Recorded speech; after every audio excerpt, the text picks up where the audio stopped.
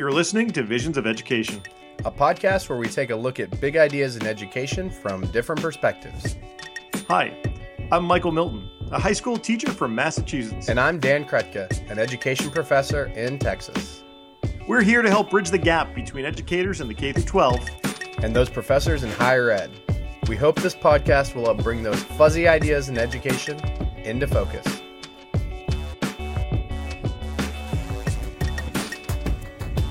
Michael, how do you evaluate restaurants? Like, how do you determine what your favorite restaurant to eat at is? I feel like it depends on a number of different factors. Food, like imagination of food. I guess ambiance is important, right?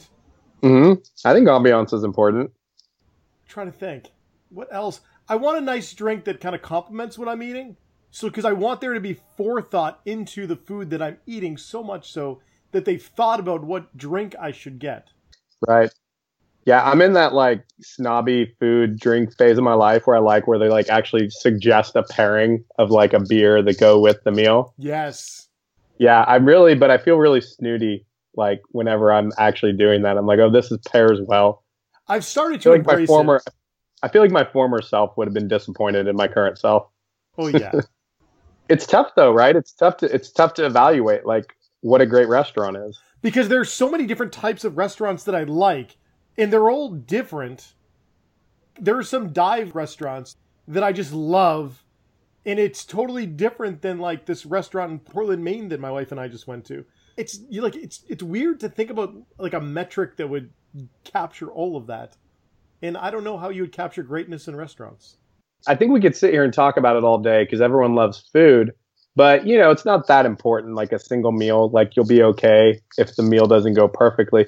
But there's a lot of other things in life we have to evaluate that maybe are more important and even more difficult to determine. For example, school quality. That's where you were going. Okay, I was trying to pick up this analogy you're piecing together. I imagine we're talking about schools, quality of schools, and how to measure it. Did I read that correctly? That's where I'm going. And I think a lot of parents, in particular, and even just citizens are often trying to figure out, how do I determine the quality of this school for my child or for the kids in our community?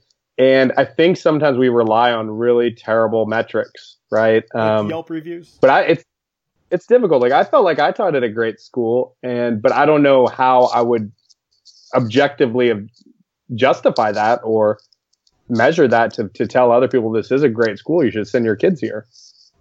What are some aspects of your school that you would promote? Your greatness measure.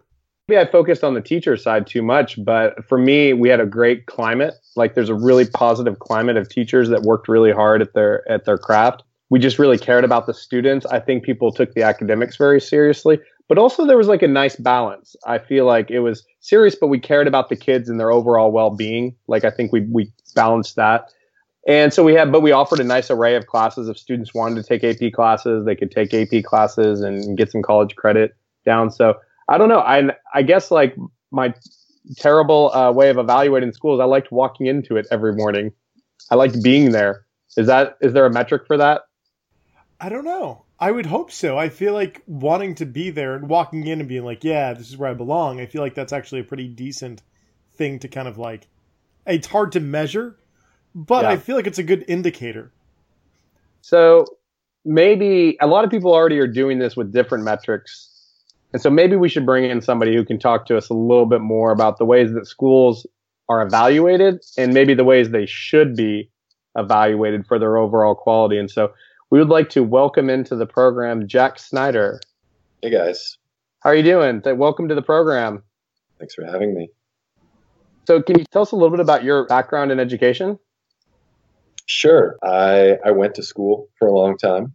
Nice. I went, all the way through, I think about 23rd grade is about what a doctoral equivalent is. And prior to finishing out, prior to that, I was a high school history teacher. I taught in the Philadelphia area. And then once I completed the schooling sequence and they threw me out after 23rd grade, then I taught for a couple of years at Carleton College in Minnesota. And I'm now in my 5th year teaching at Holy Cross in Massachusetts. I'm in Massachusetts right now. Well, Well, if we had planned ahead of time, we wouldn't be Skyping in together. I would be curled up on your couch with you there. See, it would be fun. We'd be doing the interview in person. We are going to fit in well here because we both are history teachers. I taught history. Michael still does teach history. So we always appreciate people who can give a historical context to, what's happening in schools. And the history around schools is really fascinating. So what did you learn from your own school experiences that have kind of informed, your understanding of school quality? Well, a lot of the stuff that you guys were talking about a few minutes ago about what makes a successful school, right? Thinking back to my own schooling experience, I often didn't understand it as a child, and even as an adolescent, I didn't understand entirely what it was that made a school work or not. But reflecting back on it, I went to an elementary school where I had the opportunity to play and explore, to be creative. The arts were a very big part of what I got to do on a daily basis. I remember working with a kiln beginning at about age 7 or 8, bringing home a variety of glazed dinosaurs. Over the course of a couple of years, I felt like, the school environment had been shaped by people who cared about me, and that it was a very consciously crafted environment. That was something that, I think I knew even as a 6, 7, 8-year-old, but certainly can reflect back on now. When I was a teacher, one of the things that I really loved about my school was that there was a culture of collaboration.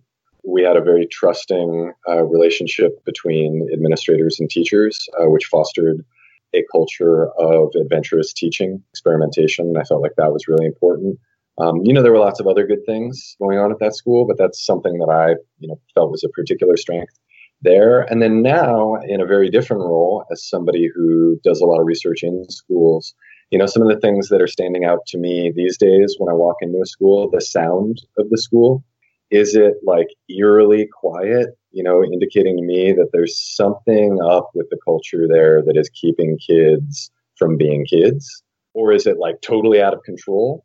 Or does it have that just right Goldilocks school sound where there's laughter and there's occasional, shouting from somebody being really excited about a right answer, or, whispering in certain areas between, teachers and students who are working together on a problem that is, being driven by student interest, student hanging around after class. So, the sounds are something I'm really into these days. I'm walking through a school. And then also just the things I see in a playground. I live across the street from my daughter's school. So when I go and run errands, I often walk by and I see, who's sitting alone on the playground, and then suddenly has another kid in his or her grade walk by and sit down next to him. Who's picking up a piece of trash as he or she walks across the basketball court. So lots of different things to be tuned into when you're thinking about what makes a great school. And certainly nothing that I've mentioned gets measured by a standardized test. So that's become a real concern of mine. I know that, there are feelings you get, but how can you put that into like what makes a great school? Like, what is the work that you're doing to do some research around this subject? Yeah, it's a really good question. So, I think I would take it just one step back from there and say, rather than grab an arbitrary handful of measures that might stand out to me because of my own schooling experiences or teaching experiences or my experiences as a parent of a public school student, I think our first move here, and I think it was our one key innovation, is that we actually went and asked stakeholders, what do you value? What matters? What are the things about schools that are most critically important? And so not only did we look at national polling and do an overview of educational research, but my team also conducted stakeholder focus groups with parents, community members, students, teachers, principals, district administrators, and I co-founded a consortium of districts here in Massachusetts, the Massachusetts Consortium for Innovative Education Assessment. We've got 6 member districts: Attleboro, Boston, Lowell, Revere, Somerville, and Winchester in alphabetical order. And we have conducted focus groups with almost 300 folks from those districts at this point. We've built a school quality framework that includes variables that everybody thinks are important. And so I think that that's a really key first step.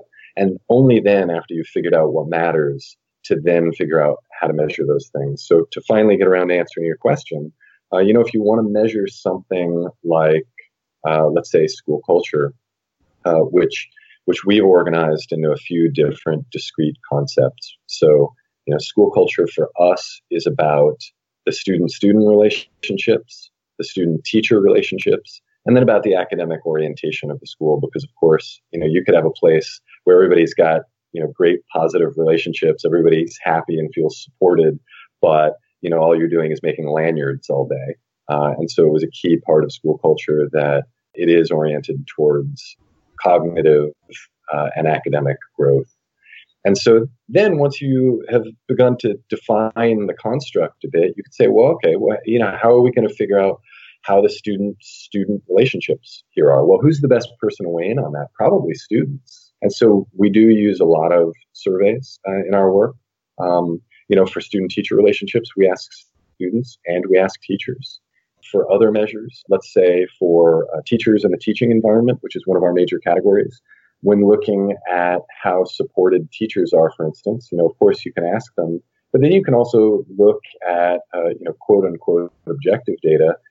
You can look at the teacher turnover rate at a school. You can look at how much the district is investing in professional development. You can ask teachers about their professional development experiences. So this in the field is called data triangulation, right? Where you're trying to come up with a number of different measures where you aren't relying on a single measure to get the story. And hopefully by coming up with a few different measures that are giving you a viewpoint on this construct, you can really get a fully fleshed out picture that ends up being, not only more three-dimensional, but also more accurate as a result. And so we've been querying districts for a lot of new data that they haven't previously collected. And then also we've got a student perception survey and a teacher perception survey that we use. And so with these tools, we're trying to put together a picture of school quality that will give parents, teachers, district administrators, school committee members, local community members, the information that they really want to have about their schools that they currently don't, because they're either relying on anecdotal evidence, or what they can just see with their eyes, which of course is very valuable, but hard to then share with other people and hard to share about a whole school or a whole district, or they're relying on standardized test scores. So you've created this innovative way of looking at districts, and you have a holistic method for doing so. Can you tell us about the ways that a lot of districts are measuring it? I know, like in some states, they have these A to F measures that are really simple to evaluate schools. The criticism often seems to be that really they're just, giving back the income level of the schools. Often is all of that that's coming out of that data. So what are a lot of districts doing that's wrong right now? What are the problems you've seen? Sure. Yeah. Most of it is driven by the states. And then most of that is in response to federal legislation, specifically No Child Left Behind. But the update to NCLB, which is ESSA, the Every Student Succeeds Act, has not changed the mandate that all states have their public schools test students in math and English language arts at grades 3 through 8, as well as once in high school. And then there's grade span testing in science as well. But what this means, this mandate has meant that the only mandated data is student test score data. Now that's changing a bit. They're including measures of student attendance, graduation rates. But generally speaking, they've gone after really easy to get data. Now, of course, when I say easy to get, that's just because they built the infrastructure for testing. But of course, when you think about how much time and energy goes in to the testing industry, test scores certainly are not easy to get. And so when people push back, for instance, against our move as a consortium to begin to try to measure student learning by looking at what students can actually do, so performance assessment, and this is performance assessment on tasks that have been created by teachers, because of course, who knows better the stuff that students are doing on a daily basis than teachers? We've gotten pushback that, looking at all these performance assessments is going to take a tremendous amount of time, and it's going to take a tremendous amount of capacity building to get districts to the point where we can look at these tasks and rate them in a reliable way. And of course, a tremendous amount of time goes into to testing kids on multiple choice tests, which don't actually align with the things that they're learning in class or that we want them in learning in class, or that align with long-term outcomes that we value. So test scores do rule right now. And as a result of that, and as a result of the fact that testing is so narrow, and as a result of the fact that measurement is so bounded in the test score category, we've seen a lot of unintended consequences, narrowing of the curriculum, teaching to the tasks. You talk to teachers and they don't like it, but they also don't want their schools to be sanctioned or shut down. And so, one of the things that we talk about when we talk about measuring school quality more holistically is not just measuring all the things that matter, but also taking a 360 view of schools so that you're not perversely incentivizing schools to stop doing so many of the things that we really want schools to be doing. Like, for instance, teaching history is an obvious one, but also, creating caring relationships among young people and adults. We want to incentivize schools to do that as well. These things that educators got into classrooms to do in the first place. And so measurement systems should align with what we value, not just because it's right, but also because there are real policy consequences to all this. And when you think of the narrowing of the curriculum, history is a great example, right? Because social studies is often left out of the testing sphere, but social studies educators actually have this kind of back and forth on, well, it's good we're left out of testing because we have freedom. Oh, but wait, all of a sudden we're getting marginalized in the curriculum because we're not tested. And so you see people teaching to the test, particularly at elementary school where we've just teaching math, science, and literature. And even though English is a little bit of a humanity, I think that social studies is the one that makes sure we have citizens, not, technocrats who graduate from school with skills, but no more, moral, civic purposes behind how to evaluate and think about their purposes in the world. So, and I think part of this problem is just the public doesn't understand how we can measure things very well. I think the way that you're talking about it, I think is pretty different than a lot of people. They just want a number. It's the same thing with ACT, SAT scores. We just want a number. Just give us the number. And that mathematical kind of way of thinking is so out of touch with how you measure complex phenomena, which are, like you guys have taken numerous factors. And there's still going to be limitations and imperfections in that, but you guys are at least recognizing it seems like. So I think that must be part of the difficulties. Districts want low-hanging fruit, easy numbers to get, and then they want to get those back out. Unfortunately, those numbers tend to tell us very little about what schools are actually doing. Yeah, and I think just to push back on this notion that the public wants numbers and that the public maybe wants tests, I think what we really see is that the public and parents are of two minds about this, right? Because when they think about what the consequences of testing are, when they think about what their kids are spending time doing in classrooms instead of arts education or social studies education, or instead of having time to just play and be kids, they tend to express through opinion polling some real skepticism about testing. And then in other polls, you see parents saying, no, standardized testing is important. I want this information. And what I think that actually reveals is that people intuitively know that you cannot measure a school by looking at test scores. And yet the lived experience that we all have, right, because we've been testing people for generations. NCLB may have been signed into law in 2002, but the testing enterprise is a century old. And this is something that I've written about with a colleague of mine, Ethan Hutt, who teaches at the University of Maryland. Generations have moved through school taking standardized tests, whether it be the Iowa test of basic skills or the Stanford 9. You eventually get into high school and you take, the college entrance exam tests, or you take AP tests, or, you decide you're not on the college track and you take a test to get your license as a beautician. Or, we live in a society that has been acculturated to testing. And so testing is accepted to the point where, people will say, hey, listen, I don't like tests, but you have to take them. And the answer is actually, well, maybe you don't. What? If you don't like tests, and if you don't think tests measure learning very well, then the alternative is to actually try to come up with a new way of measuring it. And if you're talking about academic achievement, maybe the thing that makes more sense is to come up with a set of assignments that actually capture what students know and can do, right? If you want to see if students, have mastered scientific concepts, probably we don't want them filling out, a series of bubbles with number 2 pencils. Maybe let's give them a lab assignment to complete. If you want to know if students know history, better not to offer them, a 4-choice, multiple choice question that, often leaves them with a coin flip decision, and better to give them a series of documents and ask them to reference the documents and come up with their own interpretation, which of course is something that historians do. Historians never sit down in an archive and then fill one of them in with the approved pencil that they've brought in with them. You could also send them back in time and see if they can survive.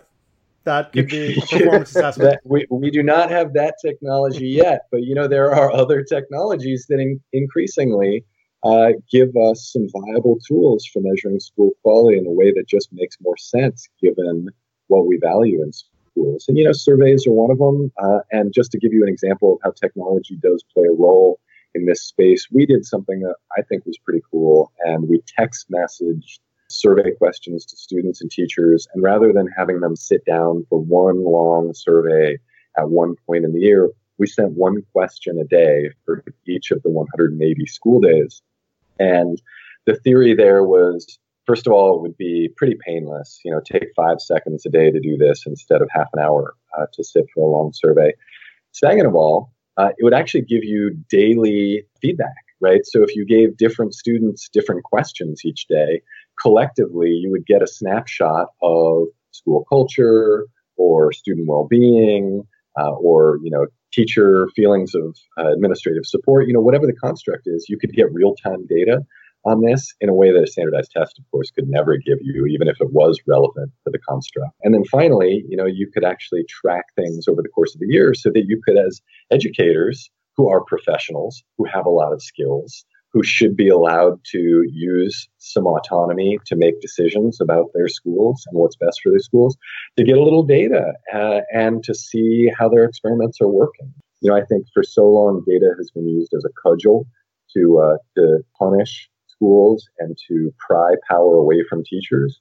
And part of the mind shift here is in not just re-envisioning how we measure school quality, but in what these measures are for. And a part of what excites me about this is that data can actually be used to empower educators to make decisions that fit the context of their school and to track their experiments and to use data to make decisions about what's right in the context of their schools. I think all of that is so much more productive than talking about having everybody in the school sit for several hours and, fill in bubbles with a pencil and then, give teachers raises or threaten to fire them according to how their kids have filled in those bubbles.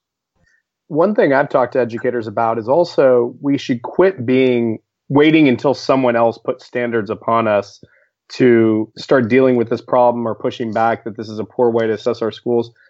We could produce our own data about our own schools and start to show people what we're doing. And I think that's the same way that we don't need to wait for an administrator to walk into our room to improve our classroom. Let's try to get into the classroom of our colleagues, give each other productive feedback, and so we can show people, this is the places where I've been making improvements. These are the things I'm doing successfully. And this is the way that I'm going to become a better teacher. And often in education, I think educators and schools wait too long for other people to tell us what to do. And so maybe that's part of the solution. Yeah. So I have two responses to that. One is that the consortium that I co-founded is governed by superintendents and teachers union presidents. So we have a co-governance model. And so this is not a top-down state level mandate.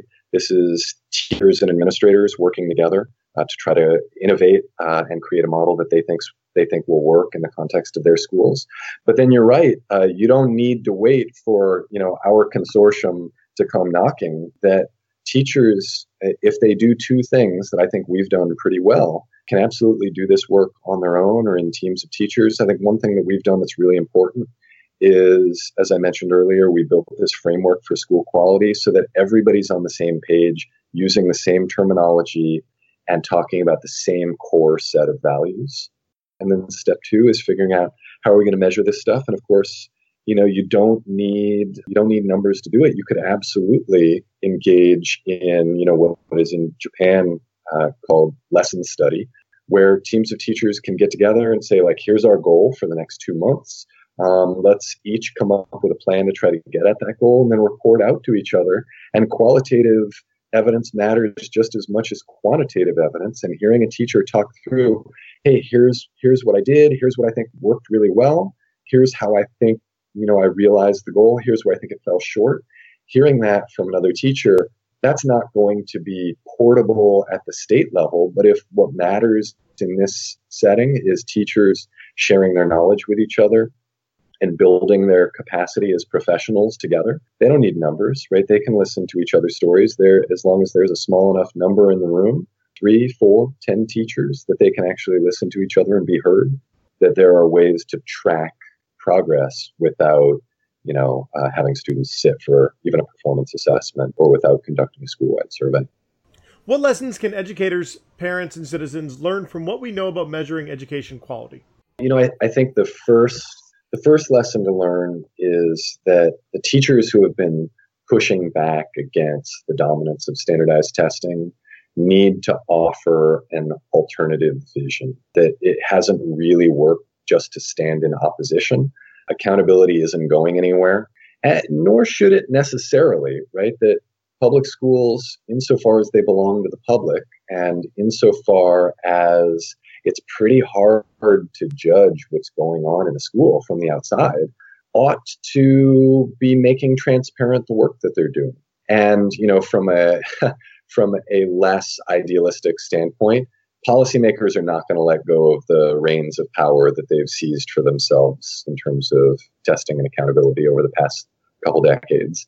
And teachers who are pushing back and saying, standardized tests have got to go, I think that's gotten them halfway there. There is a building anti-testing movement, but to get the rest of the way, they have to propose an alternative. And I think the alternative is to say, hey, let's measure all the things we care about. Let's stop measuring things that actually do a better job of measuring parental educational attainment and parental poverty, which, we could measure that without having students sit for a standardized test. So let's stop measuring things that don't really capture school quality. Let's start measuring the things that do better capture school quality.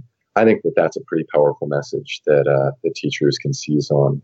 In terms of parents, I think the single most important lesson for parents here is that school quality is not a single concept and that there is no such thing as a good school or a bad school. I talk to a lot of parents who are interested in finding out where the good schools are and where the bad schools are. The biggest problem there is that it starts with a false conception of how schools work, that schools are ecosystems.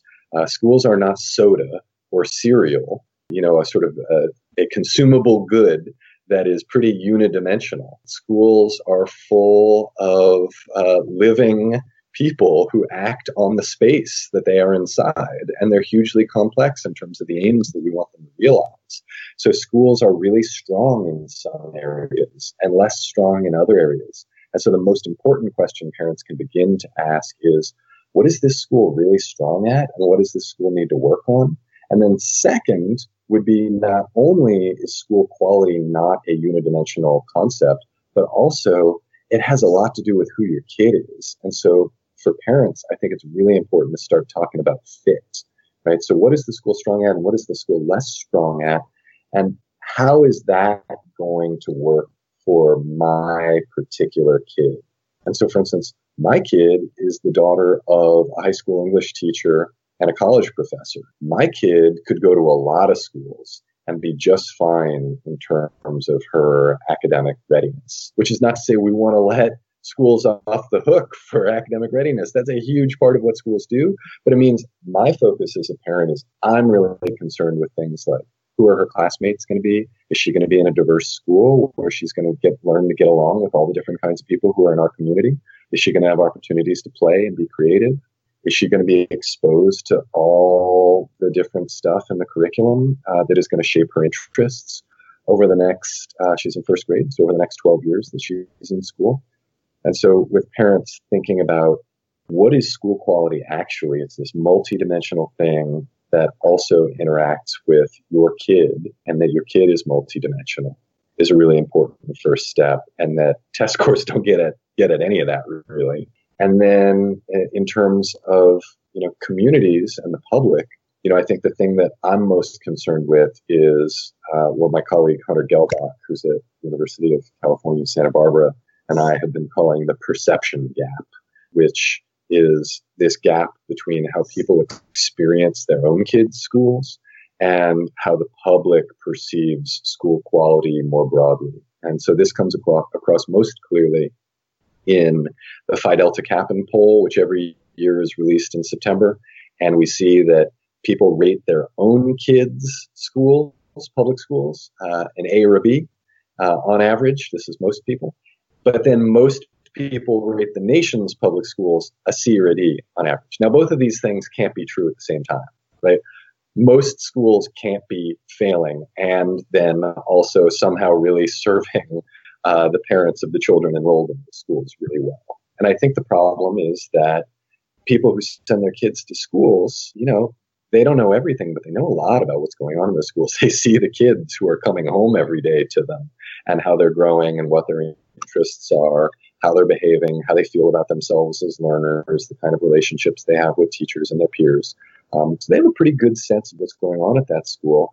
And as a result, even if they don't have a holistic set of data, they do have a holistic picture of school quality. And so when they're asked to weigh in on school quality, they've got a lot of information. And when we listen to those people, the nation's schools are doing okay. Whereas, what is the data that we have about all the schools in general that, we don't have kids in? What do I know about the nation's schools? Well, I hear a lot about test scores. I hear a lot of rhetoric about failing schools. And I think that actually what test scores tell us is that we live in a nation where there's a lot of poverty, and that's certainly something that we should take action on. Although, my hopes for us taking action in the next 4 years are not great. But that doesn't mean that our schools are failing. The people who are most informed about how the schools are performing are the people who actually send their kids there 180 days a year. And if we listen to them, we hear the schools are actually doing a pretty decent job. And so I think it's really important to close the perception gap between what people think is going on in the nation's schools and what is actually going on. This is not to say that there aren't bad schools. There are bad schools. There just aren't that many of them. And so if we narrow our focus to really doing what it takes to help those schools that really need help and to support those schools, and then we stop trash talking the rest of the schools, maybe we won't discourage educators so much. And maybe we won't scare people away from public schools like we've been doing. I always thought the perception gap was how well I thought my new jeans looked from the gap and how well they actually looked. That's what I... Nice. I mean, Jack, we've actually talked about a number of these issues before, the narrative around schools and the way people have been talking about it, right? Like schools are bad or how do we fix schools as if it's just like some kind of simple thing that can be fixed, which is why you get, simple responses like, oh, vouchers will fix schools, and they won't, which most data shows. But I like the idea of collecting different data. Did you walk into your daughter's elementary school and check to see the number of kilns? I want to see the Jack Snyder number of kilns for making dinosaurs. Metric be included more. Yeah, right. No, I didn't do that. But, I did the first day that I walked into that school. I looked to see where is the student art hanging on the walls. It is all over that school. And you get a good sense of, the kinds of art projects that students are engaged in and how valued the arts are, that's something that is plastered all over the walls in the school. That people often say, well, if you're going to measure stuff like this, that these data can be gamed too, just like standardized test scores can be gamed. Yeah, you're going to measure 3 dozen different variables, and you're going to have teachers engaged in stuff like creating fake student art for the 500 students in the building, multiple assessments a year. This is going to be pretty hard to game. it's going to be a lot harder to game than narrowing the curriculum and then just teaching test-oriented practice systems. Hey, that's an argument I want to see in our schools, right? You guys have too much art on the walls. You guys are just gaming the system. You guys are too creative. That's right. We'll know that we have a good problem when we end up with that discussion. Well, hopefully we get there. We appreciate you so much talking about this issue because it is such an important issue that we understand the quality of our schools. Where can our listeners find you and your work online? That's a great question. So I'm easily Googled, Jack Schneider. And if you search for Jack Schneider Education or Jack Schneider Holy Cross, and my last name is Schneider, I'll be the first bunch of hits on Google. Our consortium is mciea.org.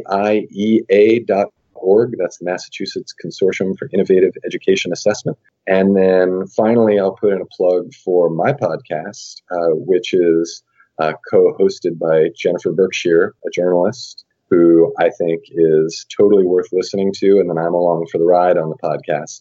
And our podcast is called Have You Heard? Have You Heard? Yeah. And you're on Twitter as well with Have You Heard? I'm on Twitter as well. She tweets as B is for Berkshire, which is actually spelled Berkshire, so don't be confused. And then I think Have You Heard may have a handle. And I am EduHistorian, EDU_historian on Twitter. Excellent. We'll definitely direct people towards all those resources. You definitely need to check out Jack's podcast and look at some of his research and work that he's doing. And yeah, we're looking forward to continuing the discussion online and in other spaces. Great. Thanks for having me, guys. Thank you. We're all about sharing the learning at the Visions of Education podcast. Tweet us at Visions of Ed if you're doing something creative in education. And if you haven't already, subscribe to Visions of Education on iTunes, Stitcher, Google Play, or really anywhere. And if you write us a 5-star review, then we will read it on the air. You can find me on Twitter. I'm at Dan Kretka. And I'm at 42 Think Deep. Until next time, this is the Visions of Education podcast, signing off.